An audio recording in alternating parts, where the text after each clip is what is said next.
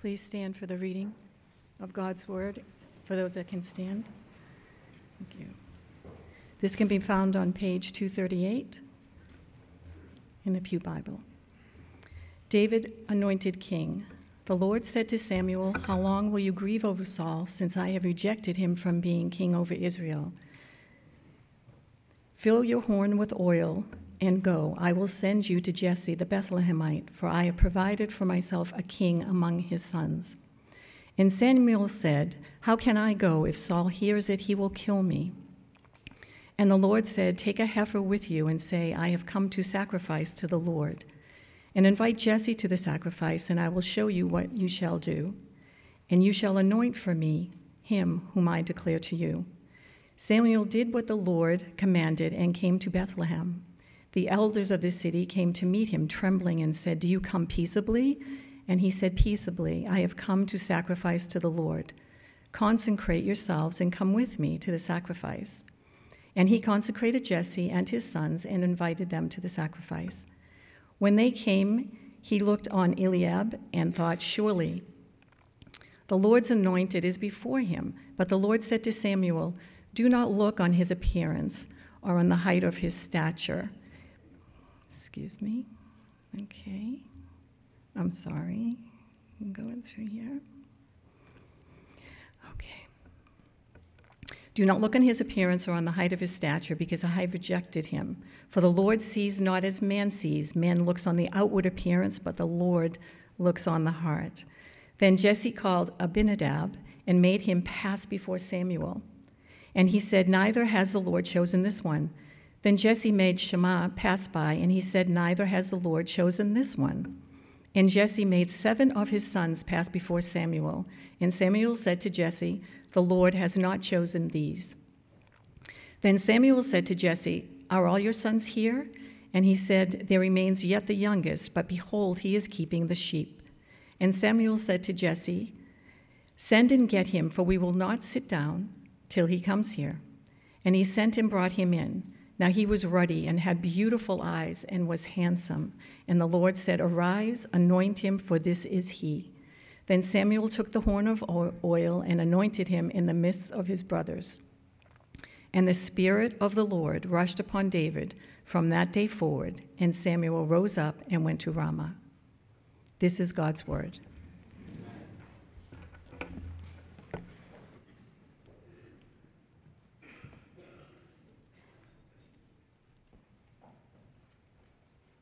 All right, I hope you'll keep your Bibles open as we pray this morning.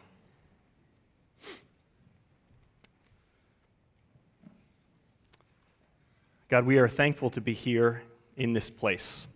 Thankful to be among friends and those whom we consider brothers and sisters, because we know that we have been called here by your name and according to your purpose. God, give us eyes to see this morning.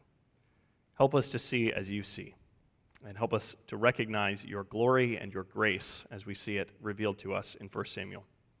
We ask these things in the name of your Son. Amen. One of the things I think that we all experience in life, or that we all recognize at some point in life, is that we have very different perspectives from other people on almost everything. We look at things differently because our points of view and our experiences and our priorities in life are different.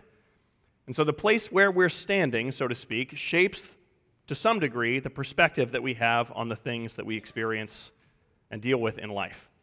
The view that you have of a mountain is different when you're standing at the top and looking down than when you're standing at the bottom and you're looking at the long and winding path ahead of you. Our perspectives affect the way that we go through life. Someone who has themselves been injured by riding a bike without a helmet is probably going to be more likely to wear a helmet when they're riding their bike in the future. Our experiences affect our perspectives, and our perspectives affect our behaviors. I think that parents have a unique understanding of this. Parents have a unique understanding of the point that I'm trying to make. Now, I'm not a parent, but I do remember subjecting my parents to the same type of thing that all kids subject their parents to, based simply on what they want to watch on TV. Maybe you look back at your childhood and you remember a particular show or movie that you really, really loved, that was really important to you as a child. For my brothers and me, it was a show called Power Rangers.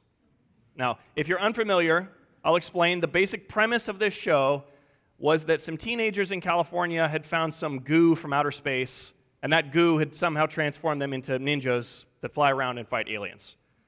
And what made this show especially unique was that all of the action scenes in the show were actually about 10 years older than everything else because they had been filmed for an entirely different show in Japan.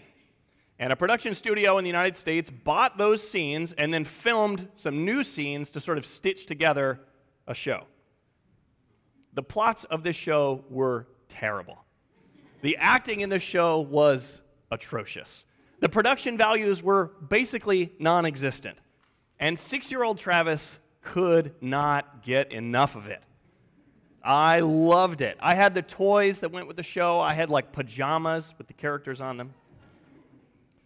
And as an adult, a few years ago, I went back and tried watching some of this show just for nostalgia's sake, to just remember what it was like to be 6 years old. And let me tell you, it was basically unwatchable. And I couldn't escape the realization that 6-year-old Travis was not the sharpest knife in the drawer if this was the sort of thing that he was into. And that's simply because our experiences in life shape our perspectives. An extra 25 years of living affected the way that I looked at the things that I loved as a 6-year-old. Experiences affect the way that we see things in life. It's a tremendously important pillar. That point is a tremendously important pillar of life in a postmodern society. Our culture holds that every perspective is equally valid and unimpeachable because it has been shaped by unique experience and background. And that is certainly true when it comes to many things in life, including the TV shows that we loved as kids. My point of view as a 6-year-old was certainly valid when it came to reviewing shows that were made for 6-year-olds.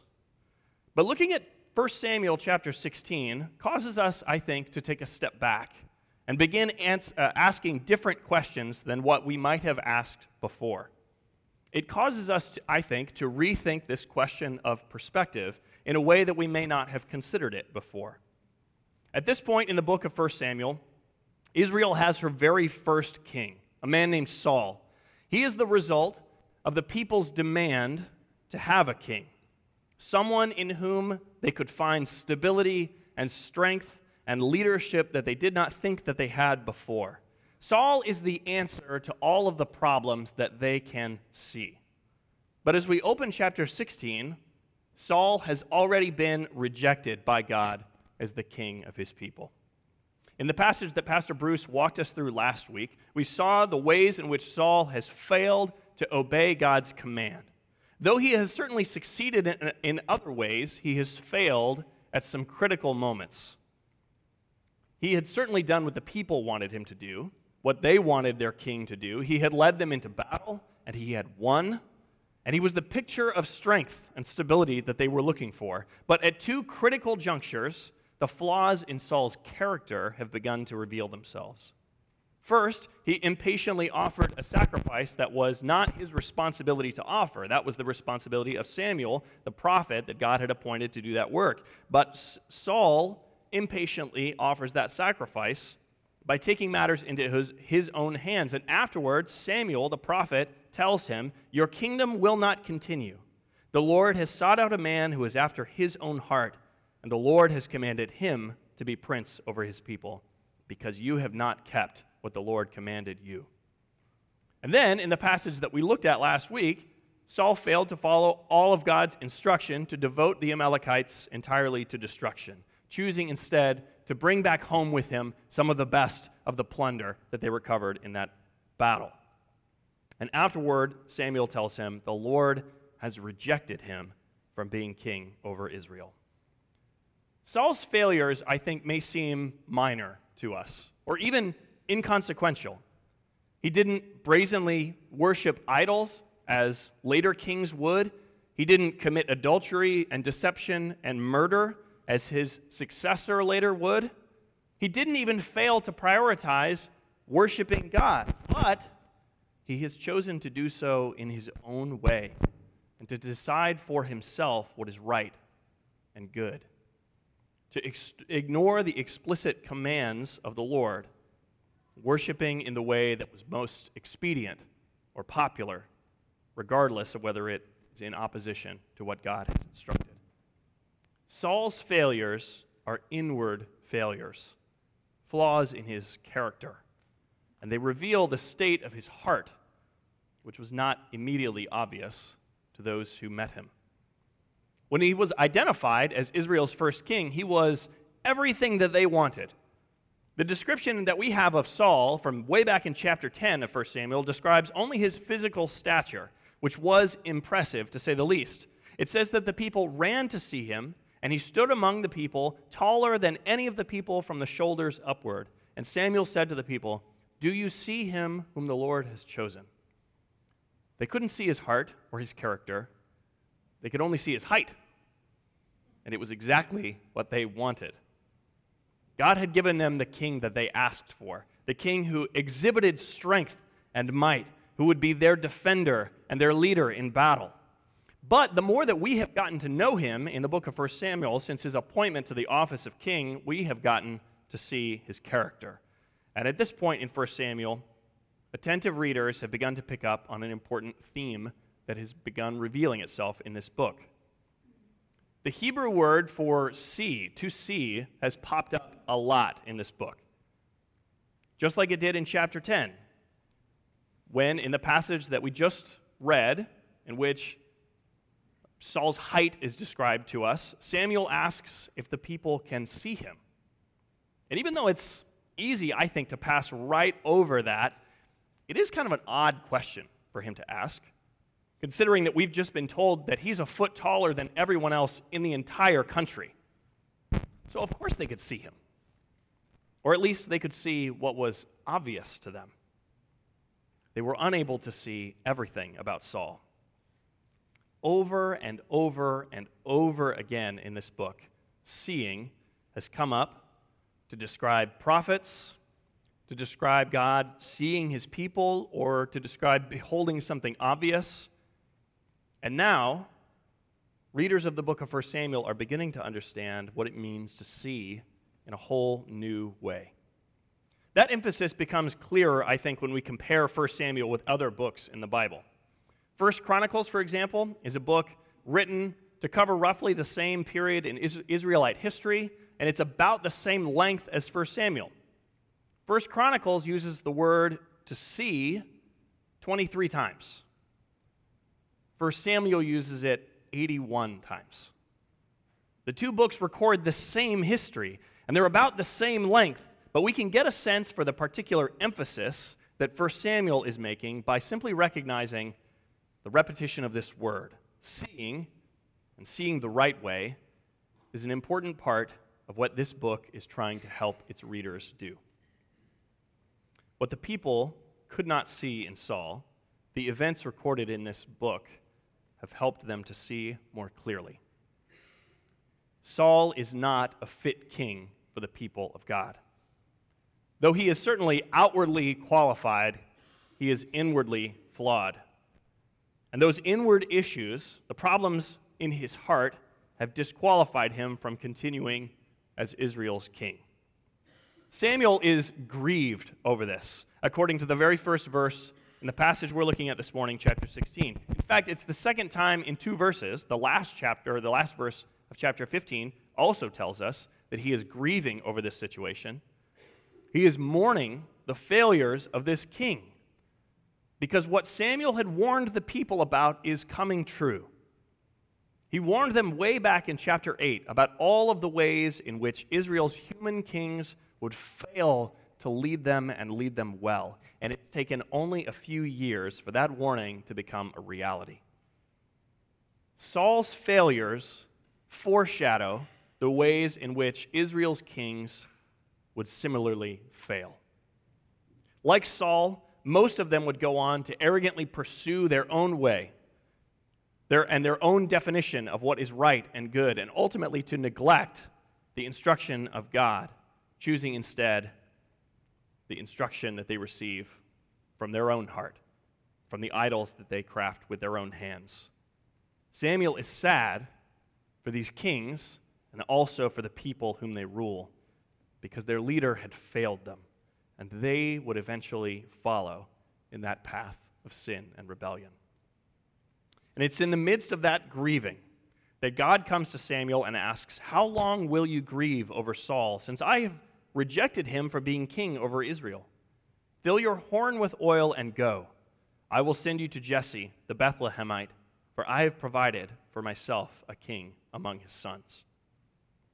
God will answer the failure of Israel's king to remain faithful by providing for himself a king who will.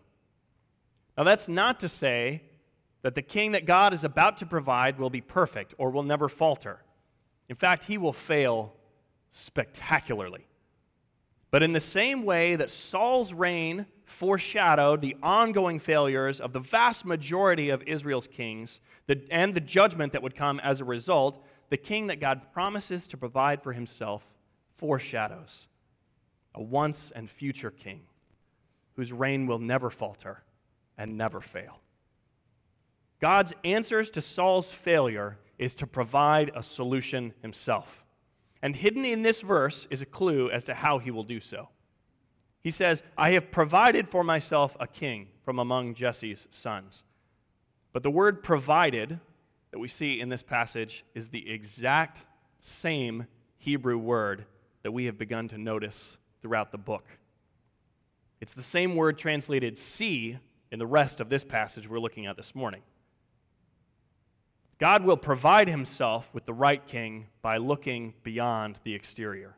He will provide himself with the right king by looking at something else entirely.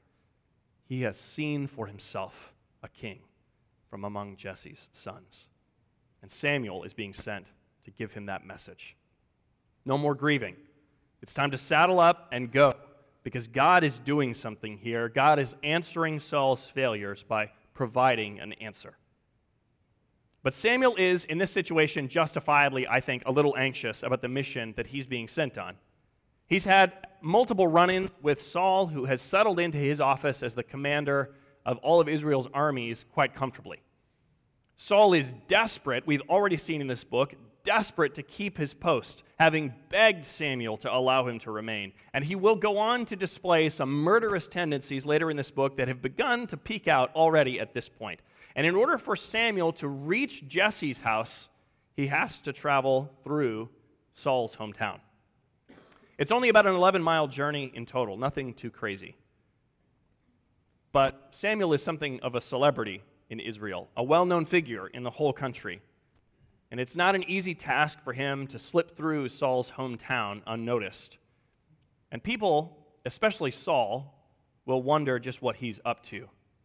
And so Samuel asks, if Saul hears about this, he will kill me. It's a justifiable concern. It's not unlike the concern that many Christian families feel when they've been called by God to live and work as missionaries in countries that are openly hostile to Christianity. For Christians who serve in countries that abuse or imprison, or even worse, those who profess Christianity, there is a justifiable concern for safety. We have friends who hear the call of God to go, and they ask, how can I go? If I go there, and if I'm found out, I will be imprisoned or worse. Yet God calls them to go. And it's not because of a lack of concern for their safety, but because of the overwhelming love that he has for those living in the darkness. So just as in many of those situations, God provides a scenario that would not have aroused any suspicion. Samuel is to go to Bethlehem to perform a sacrificial ritual. It's well within the scope of his responsibilities as a prophet serving in Israel. And just like those who go to closed countries with the gospel, serving as English teachers or humanitarian workers or business owners, they've been called to go and share the gospel. But circumstances necessitate that they arrive with a different set of official reasons for living and working in these places that would prohibit them from carrying out the kingdom work they've been called for. God provides a way for Samuel to safely go. but that does not mean that he will be well received. When he arrives in Bethlehem in verse 4, the people come out of town to meet him, and they are trembling, and they ask, "Do you come peaceably?" Samuel and Saul are two of the most public figures in the whole country, and the tension between them has not been discreet. Sparks have flown between them at their last few meetings, both of which were very public affairs, and the last place that the people of this sleepy little town of Bethlehem want to be is in the middle of this brewing fight. So Samuel's arrival is met with some trepidation by the people in this town. But Samuel will offer a sacrifice in Bethlehem, and the people see nothing out of the ordinary about his visit. Even when Samuel specifically seeks out Jesse and his sons to consecrate and invite them to that sacrifice. Because Samuel knows something they do not know yet. Even though he sees more than they can at this point, though, he is confused about the mission that he has been sent to carry out. He knows that one of Jesse's sons will be Israel's next king, the one who will replace Saul, whom God has provided for himself. So when Eliab, the oldest of the sons, walks in, Samuel thinks, well, job done. That was easy. Piece of cake. Because Eliab is the oldest, and therefore in the most prestigious position among all of Jesse's sons, and so he is presumed to be the one whom God has sent Samuel to find. And not only that, he is battle ready. In the next chapter, chapter 17, we'll see that Eliab had followed after Saul, along with his other two oldest brothers, into battle against the Philistines. He is the obvious choice. He is a leader. He has the birthright. He has strength and a military background. And so it seems straightforward. He is the obvious candidate.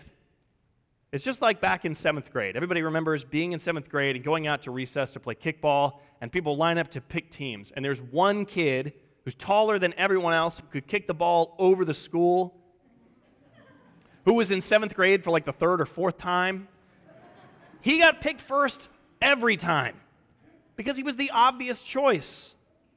So Samuel sees this oldest son and thinks, surely this is the Lord's anointed. But Samuel is looking at things the way that people looked at Saul. He is not seeing things the way that God sees, and so God speaks to him and says in verse 7, "Do not look on his appearance or the height of his stature, because I have rejected him. For the Lord sees not as man sees. Man looks on the outward appearance, but the Lord looks on the heart." God has rejected Eliab. He will not be the next king, even though all signs point to his success in that role. However, all signs had pointed to Saul's success also.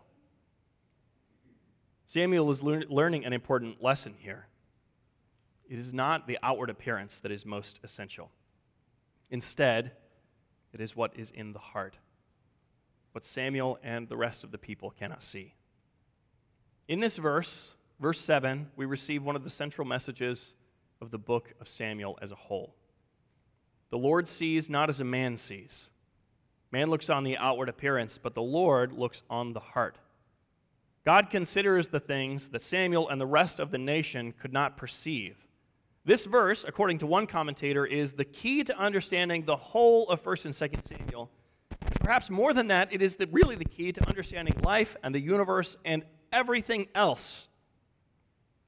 Samuel is seeing this oldest son the same way that people saw the last person fitting this description in the book of 1 Samuel, from a human point of view. And suddenly, readers of this book begin to understand that even though all of us have unique perspectives and equally valid experiences that shape those perspectives, and important priorities in our lives that are equally valid, none of us sees as God sees. None of us could know how either of these men would perform as king until they have held the office and we have a record to examine. Because none of us can see beyond the surface. None of us can look past Saul's stature or his son's impressive frame. Even Samuel is taken in by his impressive presence. But the one that God has in mind will not look like what the people are seeking. He will not look like the hero that they have in mind. Just as in Isaiah 53, when God promises to his people a Savior. As they live in captivity in Babylon, he promises them a Savior, one who would deliver them from all oppression and slavery. But he will not look like a hero, or at least not like the hero they expect. In fact, God says he has no form or majesty that we should look at him, and no beauty that we should desire him. The one whom God will call to be Savior of all will not look like a Savior, at least from our perspective. It's a point that God seems to really want to underscore in this passage. 7 times, Jesse parades his sons before Samuel, each time thinking, perhaps this is the one that Samuel is here to look for. It's a bizarre runway show. Israel's next top monarch. And each time, God tells Samuel, not this one. 7 times is a lot of repetition. God could have saved everyone a lot of time by simply giving Samuel the name of the one that he had been sent to find. But instead, he has to go through this process, sizing up each of Jesse's sons, each of whom are a little bit less impressive than the one that came before, in order to reject them all, because none of them measure up. God is making a point. Even though they think they know what he is looking for in a king, they do not understand. The oldest son is brought forth first because he is presumed to be the most worthy to hold such an office. Jesse is putting his best foot forward. Over the years, as a youth pastor, I've written countless recommendation letters for college and scholarship applications.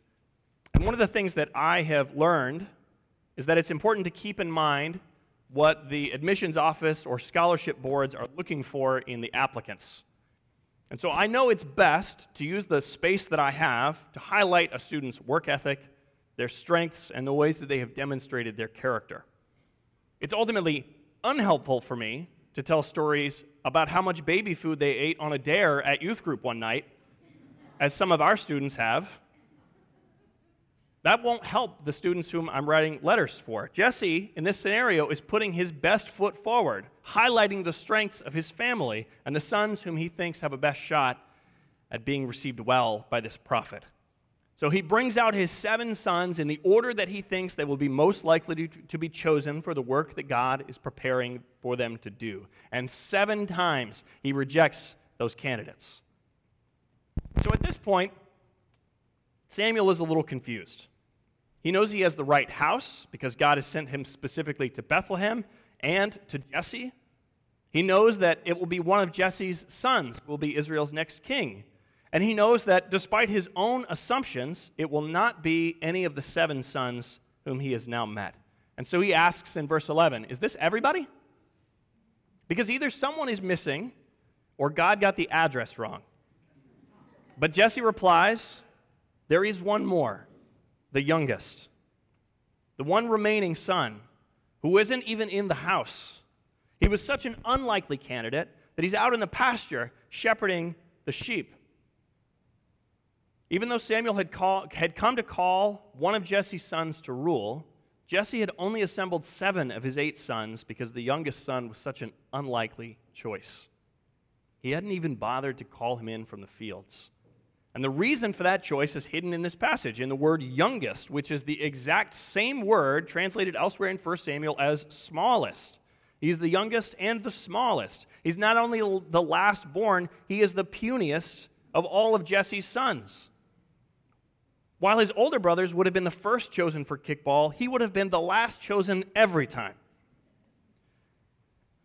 And in this moment, Samuel begins to understand, it seems like he begins to understand what is about to happen, because with some urgency in his voice, he tells Jesse, send and get him, for we will not sit down until he gets here. And as soon as this last-born son walks in the door, God proclaims to Samuel, arise and anoint him, for this is he. Everyone in the house is already standing because of the instruction that Samuel gave. We won't sit down until he gets here. So they're obeying that instruction, presumably. Yet, when this last son does arrive, God's command to Samuel is, arise. Prepare for what I am about to do. This moment will be a critical moment in the history of my people. This is the king whom God has provided for himself, whom he has seen for himself. And in the midst of his brothers, David, this last-born son in Jesse's house in a sleepy little town called Bethlehem, is anointed the second king of Israel. I can't help thinking that this was probably an interesting day for David. There he was, minding his own business with his family. His dad tells them that they're going to have an important guest and that he will be responsible for keeping track of the animals while all of his older brothers are busy with the meeting going on in the house. So David obediently goes to look after the sheep. And while he's out there, someone comes running out, huffing and puffing, to tell him that he's got to hustle back to the house as fast as he can because he has been summoned by the prophet of God who is meeting with his father and brothers. So he rushes back home. He walks in the door, and he sees everyone awkwardly standing in the living room and staring at him.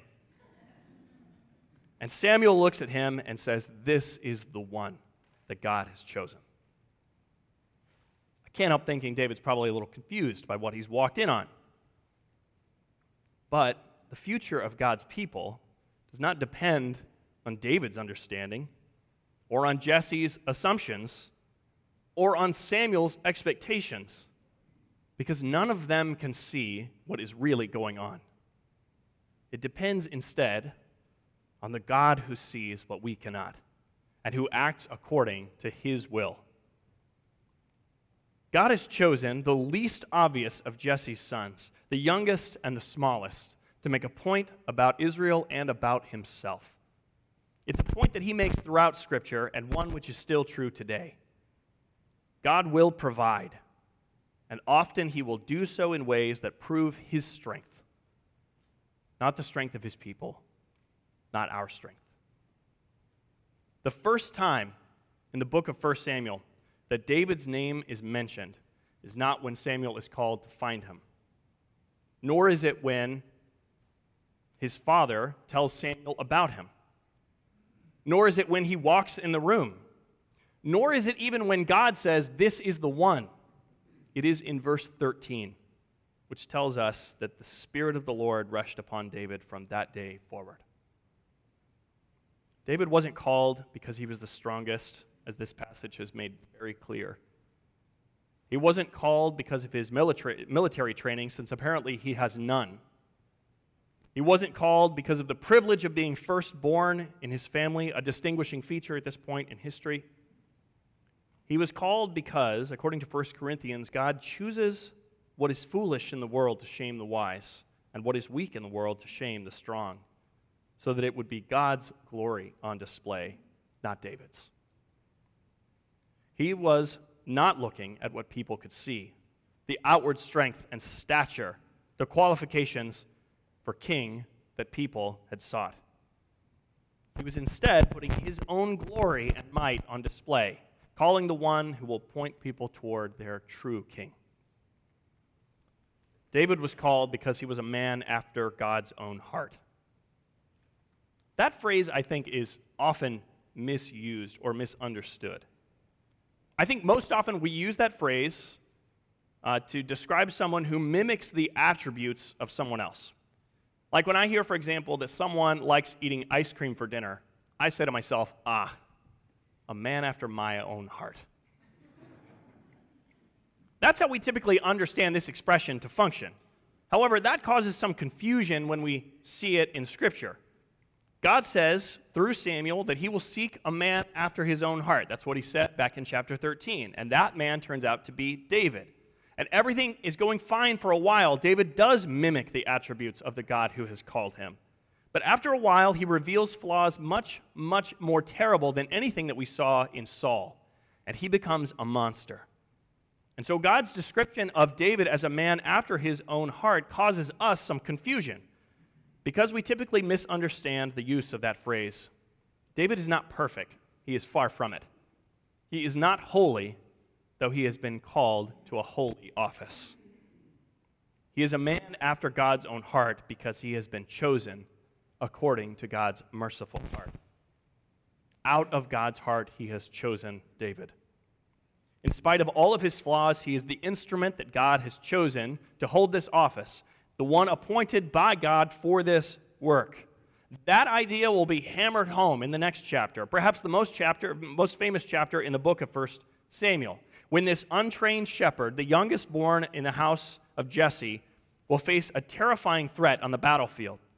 David will confront the enemy of God's people, a man named Goliath, and he will do so without any of the things that we typically associate with battle. He was given armor, but it was too big. He was given a sword, it was too heavy. Yet he will prevail, and it will not be the result of his strength. It will be because, as David himself says to Goliath, "You come to me with a sword and a spear and with a javelin, but I come to you in the name of the Lord of hosts, the God of the armies of Israel, whom you have defied. This day the Lord will deliver you into my hand, and I will strike you down and cut off your head. For the battle is the Lord's, and he will give you into our hand." And the moment he does, the moment David is proven right, the Israelites and the Philistines alike will be able to see a little more clearly for the first time.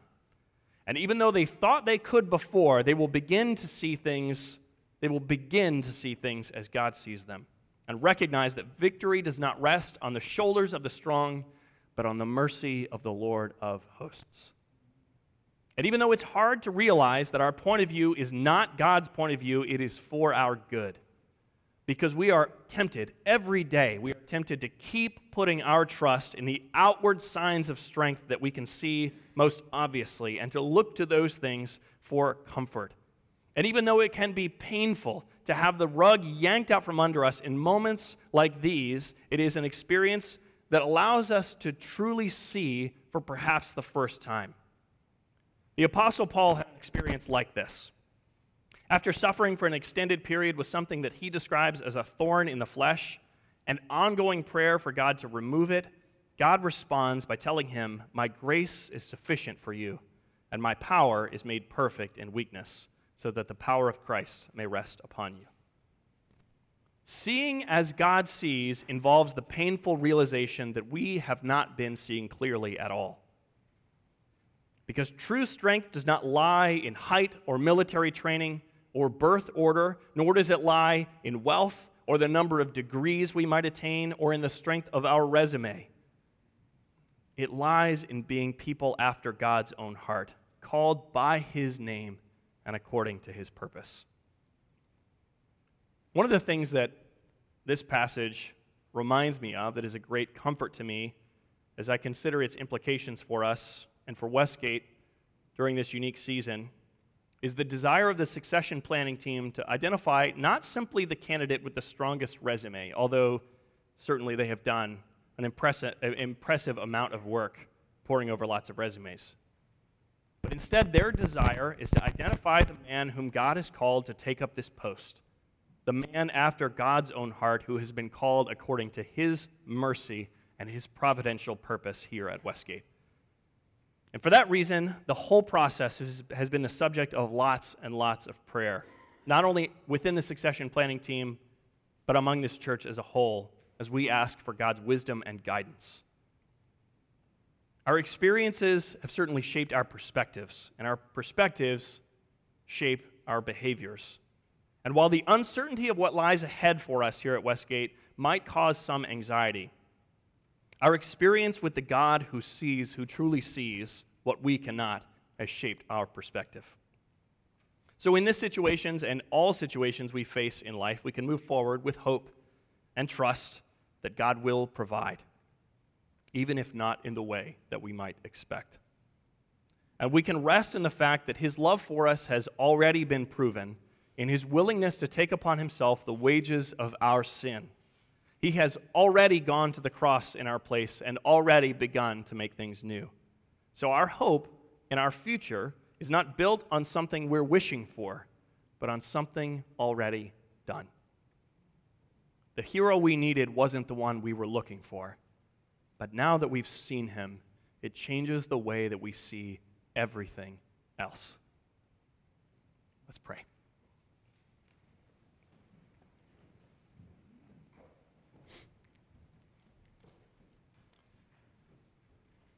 God, we ask that we would truly recognize the way in which you look straight through us and see to the heart of who we really are.